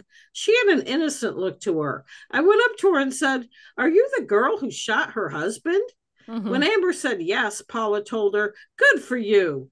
Based on what I saw in the paper, hey, there were a lot of people at risk here. Since that conversation, the two women struck up a close friendship. She's like a daughter. And though Amber had come a long way in a year, Paula said, she's got a lot more to go. I think of her as a rock in the ocean where the waves are coming back and forth, banging her and hitting her. All of a sudden, a ray of sunshine comes in and the rock just shines. She's been through a rough time, but she'll shine in the end. Around the same time of that article, an online survey in the BDN asked, do you know anyone who has been a victim of domestic violence? Out of the 477 respondents, 83 said yes, 17 no. I think the 17 are probably don't know necessarily. Yeah. After Amber Cummings' sentencing in January 2010, the Belfast Republican Journal had an article in which some of Amber's California relatives were interviewed. And a lot of the Bangor Daily News coverage, there was not much information on how James and Amber met. And of course, I had a lot of questions about how they met, why they married so young, stuff like that. That's why I gave a shout out to them, because at the beginning, the Bangor Daily, it's unclear how they met. Right. It's like, well, then why don't you find out, right? There's no byline for the article in the Republican Journal. That's just the staff. In the article, Jenny Shattuck, Amber's cousin and childhood best friend, is interviewed. Jenny and Amber were raised together and grew up in California together. Jenny said, we lost touch with Amber for 10 years. It was like she disappeared. We thought that he, meaning James, had taken her away somewhere and killed her. When the news about Amber shooting James reached Jenny, her first thought wasn't about the shooting itself. Quote, we were just so glad she was alive. Jenny was in Maine with another cousin, Sherry Jobes, and some other relatives who came to the sentencing hearing to support Amber. They wore free Amber t-shirts or had free Amber stickers stuck to their clothes. Jenny was interviewed before the hearing, before she knew Amber would be avoiding incarceration. She told the Republican Journal she was grateful and astonished at the amount of support for Amber and the number of people who showed up at the courthouse to support her. A lot of the people had never met Amber before she shot James. Jenny said, everyone here loves Amber. We've had total strangers come up to us and tell us how awesome she is, and she loves it here. Jenny had first flown to Maine on December 14th, 2008. That was when Amber was indicted and turned herself in. Jenny was there to take custody of Clara while Amber spent a few days in jail until her bail hearing. It was the first time Jenny had seen her cousin in a decade. Jenny said, the day they got married was the last time I saw her. On her wedding day, Amber passed out, which to Jenny signified something was wrong. And Jenny was one of the few relatives of Amber who was even allowed to attend the wedding. Jenny was the one who introduced James to Amber. It wasn't long after James Sr. was murdered. James was 18 and living alone in his father's former home. Jenny was friends with James and would visit him at his house. She thought he was kind of weird. He had cameras in every room. He also had a lot of porn, weird porn like bestiality. Jenny brushed aside concerns, thinking James was slightly paranoid because of the way his dad was killed. And maybe the bizarre porn was just because James was sexually inexperienced and he was curious about a lot of things. And I'm like, no, I don't think that's it. I mean, the cameras maybe, but no. BCLA porn? Yeah. Maybe if you're curious, you look at it once, but you don't have a collection of it. Jenny said he was homeschooled and he never really had been out in society. And by the way, I didn't find anything much about James's family other than his father. There was no mention in any of the articles about James Sr.'s death about a wife or any family, except for that one article where it said that James Jr. had taped his mother supposedly doing drugs.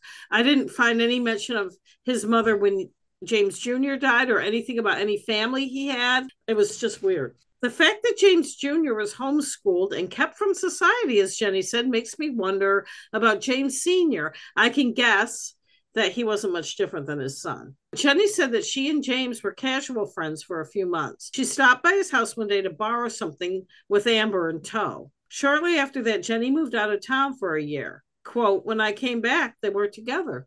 Jenny had a lot of reservations about her cousin Amber's boyfriend. She wasn't close friends with James, but she knew him well enough to think he was a little off. The cameras, the porn, and sometimes he said weird stuff, and she wasn't sure if he was being serious or joking. For instance, James offered Jenny a large amount of money if she would have a baby with him. Jenny said, I was like 19, so I was like, no way. Later, Jenny learned that the trust fund from James Sr.'s estate had a provision that James Jr. would get more money per month if he was married and had a child. Jenny said, Amber always said she just wanted a family that she could raise. That was his in. Mm-hmm. Another thing Jenny revealed was that Amber had been sexually abused as a child. Jenny felt, and I agree, that James used Amber's insecurity and emotional fragility from the abuse to manipulate her. She wouldn't say no to anyone, Jenny said. After the wedding, Jenny didn't see her cousin for 10 years and only spoke to her once in 1999 when Clara was born. Jenny said Amber was so happy. She said she didn't know she could love that much. But Amber had to hang up abruptly when James came in the room, screaming at Amber that he didn't want her family to know about the baby. When Jenny saw Amber again after 10 years and they caught up, Jenny realized just how much Amber and Clara had endured at the hands of James Cummings. Jenny said, he burned all her family pictures. Amber had furniture and quilts from her grandmother that James also burned. Anything connected to Amber's life in California was destroyed. Jenny and Amber were practically raised by their grandmother. When the grandmother died a few years after Jenny left town, James would not allow Amber to go to the funeral. Jenny described the house in Belfast as a shrine to Adolf Hitler. There were no toys or family photos on the walls. Instead, there were swastika flags, photos of Hitler, and other Nazi memorabilia displayed throughout. As I said before, Clara wasn't allowed to go to school or see a doctor, and he was indoctrinating the child into his fucked up belief system. Jenny told the Republican Journal a story about how when she was taking care of Clara after the killing when Amber was in jail, she and the girl were walking through the lobby of a hotel when they passed by a black man.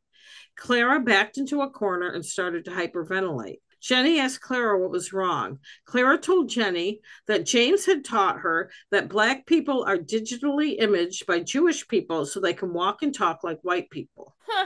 But President Obama could walk and talk without being digitally imaged because he had a white mother. James taught Clara that she was not to show emotion because one day she, Clara, would eventually take James' place as one of Hitler's soldiers. There were no holidays celebrated, no Christmas or birthdays or anything. Clara had never played games and had to be taught how to play with other kids. When James and Amber were driving around the country in the RV after they left California, James would make Amber drive. When they saw a young woman, Jenny said, he would say things like, "Oh, that little girl looks like you. Let's rape her and kill her." Jenny said Amber took the abuse from James to keep him away from Clara. Everything Amber did was for Clara. She pled guilty so Clara would not have to testify, Jenny said. When Jenny and the other relatives saw Amber again after all those years, they hardly knew her. Jenny said she was wearing his clothes and she just looked like a zombie. Both Jenny and Sherry, Amber's other cousin, along with all the relatives, felt that Amber was a different person than the girl they used to know. But they were happy she was part of their lives again and they hers. They wanted to support her and help her and Clara recover. The fact that Amber and Clara had survived and were now healing and even thriving, Jenny said, it's like heaven. It's like a dream. I can't believe it, Sherry Jope said. As for Amber, I didn't find anything about what she's doing now online. There's a right-wing activist in California with the same name, and I was worried for a minute, but then I looked her up. That Amber Cummings is a trans woman who is extremely right-wing and thankfully not the same Amber Cummings. I'm assuming that Amber Cummings from my story has finished her sentence and she and Clara are living their lives as private citizens. And I'm hoping those lives are productive, happy, and healthy. And that is the end of my story. Oh, that's good. I was in New Hampshire at the time, but I just have very vague, like the bomb part stuff. I have a very vague. I don't know how I don't remember. I was just thinking, it was after I wrote this and when I was rereading it earlier today, I just wonder about his father's death. They blamed that guy. I was wondering the same thing. He supposedly confessed. How do you know? Well, we know how people confess. It makes you wonder. I don't know much about his father, but that one, like, oh, he's a colorful person. Read between the lines of that. Right. But that other guy said he was a nut and he was violent. And he was a gun nut. And the fact that James Jr. was raised sounds like the same way. It's scary what could have happened if Amber hadn't killed him. Also looking back on things, and also with the perspective of January 6th, 2021, I'm amazed that nobody was able to kill Obama or that nothing bad ever happened while he was president. Because all these people have come out of they were always here. I do wonder too now how different perceptions of him would have been nowadays when people know more about coercive control and manipulation. Like this thing, oh, well, he was mentally ill, kind of writes off a lot of his behavior that I think was intentional behavior, not mental illness.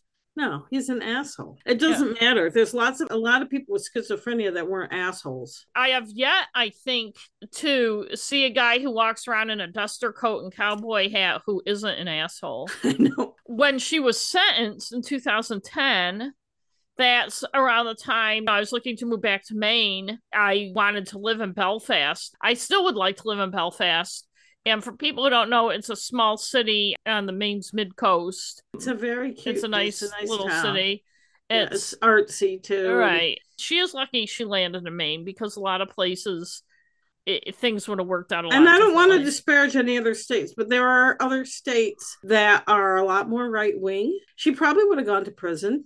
He could have gotten away with acting the way he did without as many people disliking him. It's not really the same thing, but I was with some other authors at the Brunswick Art Walk last month, and Brunswick is another mid-coast city farther south of Belfast. These two women who came up to look at our books, it was a lesbian couple, and they had a daughter who looked to be in her mid to early teens who had developmental issues, and they told me that they had lived in 8 different states in the last 10 years or something because they were moving all around the country looking for a welcoming place that had services and a good atmosphere for their daughter. Aww. And that's why they moved to Maine. There's a place called Spindleworks in Brunswick. Yes. And they make great, like I got Liz a really nice chenille scarf. The programs for developmentally disabled people and stuff. But also they, as two gay women, they said it's the best place they've ever lived. People are friendly and welcoming. They've lived all over the country from the Southwest to the, mid-Atlantic and Florida and all sorts of other places. Like I said, 8 states in 10 years or something. Jeez. And so I think there's a lot to be said for Maine. One of the things is, even though geographically it's bigger than the other New England states, it's got kind of the small town thing. There's like 3 degrees of separation between everybody in Maine. People know each other, and I think it operates in a small town way, mostly the good aspects of a small town way, where people care about people as part of a community because it's a smaller community than a lot of other states. And I think that there are more there are conservative right-wing, but I also feel like even right-wing people that I know are a little more easygoing, not easygoing, but they're not. They don't stick their nose in. If they know, if they see this gay couple, they're like, yeah, whatever. So like that asshole who recently moved here, and he was in that Globe story, but he was on the news too. He was going to try to make Maine some kind of ethno-white state. I can't remember what the term is. Like Lewiston, who has Somali population that's now gone back a few generations. And he went there and tried to get things worked up. And I think he must have looked at the stats and said, oh, here's one of the whitest states in the nation. This will be good for me. And he came here and he's got no momentum whatsoever because people just are not having it. It's like, don't come to our state and it's not like I don't deal with as many people on a daily basis as I used to, but I used to encounter a lot of people that said racist shit. I mean, there are racist and assholes. Yeah, it's not everywhere. that there aren't racists. Yeah. So I don't think it's tolerated. I think as a whole, in general, there is racism and there is systemic racism and stuff. But I think things like that have more trouble getting traction. But Nazis, I don't think Nazis are generally tolerated in Maine. Although we did have a large Ku Klux Klan about 100 years ago. And that New England Nazi thing that, again, that Boston Globe coincidentally story today was about, they do have sections in Maine, but a lot of it seems to be people who have moved here from other places to do this. Yeah. Not people, and I'm not saying people who are from here. I mean, there's a bunch of people, guys, of course, all of them who have been busted for the January 6th shit. You know, there are idiots everywhere. Yeah. But it's not like it's even the most liberal state. But I think because it's a small population state that has that community sense, it's not so much politics and ideology as how people interact. It's how people interact. If they get to know you, they're more likely to support you. And also just, I mean, there are sometimes, and we've talked about it in some of our other episodes, sometimes, you know, people from away, they don't like them.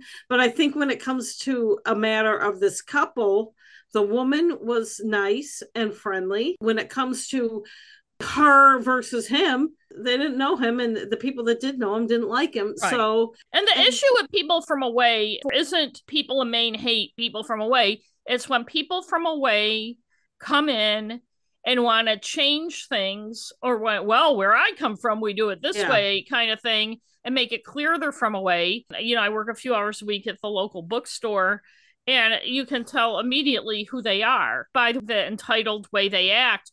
And that's the issue that Mainers have a thing with when, you can't be from away in Maine if you weren't born here. And it's like, no, if you're entitled, if you come in here and you're entitled and you act like you're better than other people, or you want to change the fabric of the community or want things done the way they do them where you come from and stuff, that's what people have an issue with.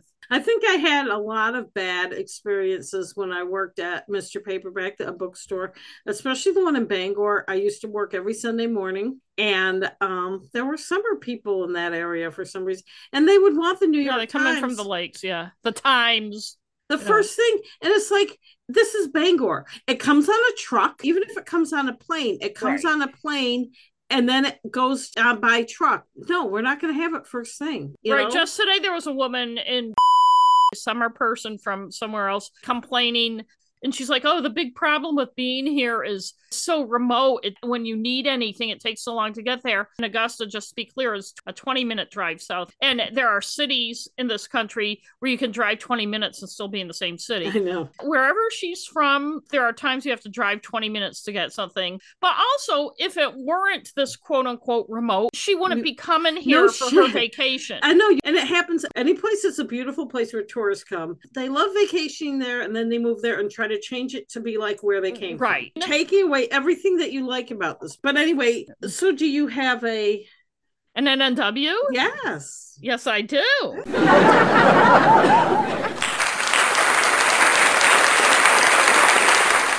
This is an audiobook. I just resubscribed to Audible. Good. And there's another one, Libro, that I'm going to subscribe to too, that supports local bookstores that has a lot of the same stuff Audible does. But I just really, really needed an audiobook because I couldn't find any podcasts. And when I was driving to New Hampshire for our family reunion last weekend and needed to listen to something that was going to last almost 3 hours, and I didn't want to have to line up. So it's a long story. But anyway, I like listening to true crime nonfiction audiobooks because it's like listening to a long podcast. This one came out this year. It's called Vanished in Vermillion. And it's by Lou Raguse, who was a TV reporter in South Dakota. And then I think he moved to Minnesota, but he was there in the early 2000s. And it's a story I know I saw on Dateline or somewhere. When I started listening to it, I'm like, oh yeah, I remember, but I couldn't remember how it ended. And even if I could remember how it ended, he still did a great job. The thing you'll remember if you saw it on Dateline, so it was 1971, and these two girls, teenage girls, were looking for a party, a specific party in these gravel pits outside their town in South Dakota, and they were following this car with these boys in it who said, oh, just follow us, because he had to take these turns on these country roads. At one point, the boys looked behind and the girl's car wasn't there anymore. Uh-oh. Did you see that in Dateline? No. Okay, and I don't want to give away what happened. It took almost 50 years to solve the case. And I'll just go through the NNW. It was two girls, Sherry Miller and Pam Jackson were the names of the girls. It was the end of their junior year in high school. And they were both good girls. Pam, I think it was Pam, lived with her grandparents and borrowed her grandfather's 1960 Studebaker Lark to drive, and they just disappeared. Bad reenactments. It was a book / audiobook, so no reenactments, so no points off. Narrative cliches. No, it was extremely well written. I sometimes cringe in true crime books. I get tired of all the cliches and shit. And I know I make fun of TV reporters. This guy's a very, very, not only a very good journalist, but a really good critical thinker. Even though this is two young girls who disappeared and something horrible probably happened to them, there aren't any narrative cliches. There may have been some cliches. It was a fairly long book, but pretty much cliche free. Lack of good visuals. I know it was an audiobook, but I'm taking away half a point. At first, I'm lack of good visuals. I'm not going to do anything because it's an audiobook. Then I'm like, but is a regular book, does it have photos or not? And I went online to find out because I'm like, gee, I'd almost buy the paperback, although it's probably not out yet, if there were photos, because I want to look at the photos. Then I realized, oh, wait, he has a website, Vanished in Vermillion, which I urge you not to look at if you are going to listen to or read this, because the visuals are pictures of each of the girl, various photos of them, various photos of the main suspect, and then photos that will completely give away what happened. Oh, so they're spoilish. And I would have loved to see a map of where the roads that they were taking and where this one farm that was key to what was going on and other stuff was. It's probably unfair, a book of this quality, to take away half a point. But I do feel like audiobooks should have some website or something you can go to, which he did, for photos, because you're paying more for the audiobook than you pay for a paperback, but not getting the photos you would get. I know. I know you can supposedly go online, but it's hard to dig them up, and I like to look at the pictures. Missing pieces, I'm also taking away half a point. Nothing major, but a couple little things. He had talked about a thing in Oklahoma where these cars with each car had 3 sets of skeletonized remains were found in a lake or a river or something in Oklahoma right next to each other. And my assumption is they accidentally drove in. And this was Oklahoma. This had nothing to do with this case, but he brings it up. Well, I would be interested to know, so did they just drive in accidentally or whatever? And these are people who have been considered missing for a long time. And he never says. And I know it's a small thing that really doesn't have anything to do with this case, but I just still want to know, was there foul play? And also, if you watched, and I can't remember, it must have been Dateline, they spent a lot of time on the girls following the boys in their car and when they disappeared and what the boys were doing and all this kind of stuff.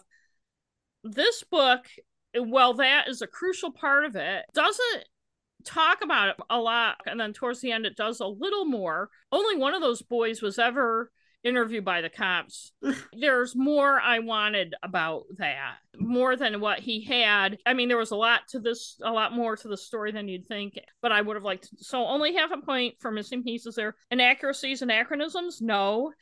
Despite the fact that it happened in 1971 and then was revived as a cold case in the early 2000s. And I think that's when he was a TV reporter and started covering it. It's easy for people to make assumptions, especially when they're writing a book, based on what they know now about what should have happened in 1971 or something. And he is very good about keeping the time frame straight and not making 21st century assumptions about 1971. So storytelling, no points off. In fact, I would add points if that were a thing, because he really, really, really does a great job. And one of the best things about this book, there's no propaganda whatsoever. He's refreshingly cynical about the cops, and they did a horrible investigation, starting with the usual, oh, these girls probably took off with some boys, even though one of the girls left her paycheck on the kitchen table at home. One of them's grandmother was in the hospital dying, and she never would have taken off and missed her funeral and all this kind of stuff.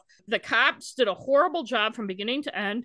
He takes on, without the stupid ignorance that you usually see, polygraphs, repressed memories, hypnosis, the read technique, all sorts of stuff. He doesn't give the cops a fucking inch, and it's so refreshing. And he even goes into this one suspect, how they ripped apart the home of these people. This guy lived with his parents, his mother in her 80s and stuff. They destroyed the home.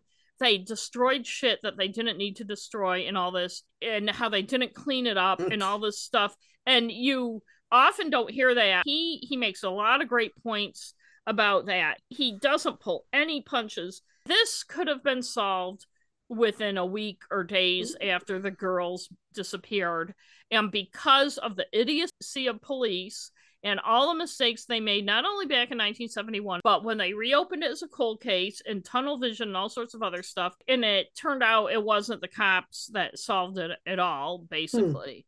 And even now, the cops still think this guy that they hounded probably had something to do with it. Give it a and rest. He makes the very good point, because I get so tired of all the propaganda.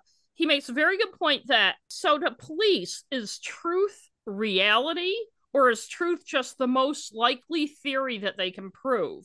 Yeah. Well, that kind of may sound like an obvious thing. It's something to think about, that they're not necessarily looking for the truth, and the prosecution isn't. They want something they can win. They want what theory can we prove, even if we have to twist around the facts. And it's kind of funny, because now I'm listening to another audio book of another crime, a death penalty case, and I'm also reading a whole different book, and all three of them, it just blows my mind how ignorant the cops are, and how egotistical they are, and how unwilling they are to actually look at evidence from the start. And I get so tired of people, oh, cops have it so hard, and there are some good cops. Until this shit is fixed, it's not. All this read technique shit and everything. So anyway, the writer does the reading too. I kept waiting for him to annoy me with some conclusion or something, and as far as I can remember, he didn't say one thing that annoyed me. And you know how rare that is. Yes, how easily annoyed you are. Freshness, I'm not taking away any points. It was very fresh. It's a case I was very slightly familiar with, and I only remembered it because of the car following the other car. And he does a great job just telling the story in a fresh way. A repetition, no. Beating the drum, no. So that is 9 points. I highly recommend the audio book. He reads his own book, and because he's a TV reporter, you know, it's a better reading than it's not like totally actor voice thing, but which I like hearing the guy who wrote it read it. So I highly recommend the book Vanished in Vermillion by Lou Raguse. The audiobook I recommend. I'm sure reading the actual book would be good. I might buy it at some point and reread it. I'm glad that I read it, and I kind of miss it now that I'm done. I want to be his friend. When I get a credit, I'll get it. Definitely do, because I want to discuss it more with you, but I don't want to give any spoilers. Yeah, I know. It sounds like interesting. And don't look at the pictures. But anyway, I guess we should go because it's late. Yes. I know you're weary. I know your plans. Your plans don't include me. That's for sure. Yeah. And we'll try to get back on schedule. It's just hard. There's a lot going on, but I'm a mom. And I'm not, thank God. We have to say goodbye. Okay, well, thanks for listening. Thank you, everybody. Good night. We'll see you next time. Lieutenant Gary Wright, head of the Maine State Police Criminal Investigation Division, told the Bangor Daily News. I was looking up a song because I want you to put an excerpt. Gary Wright? No. Oh. Gary Wright? What song? Dreamweaver? Dreamweaver.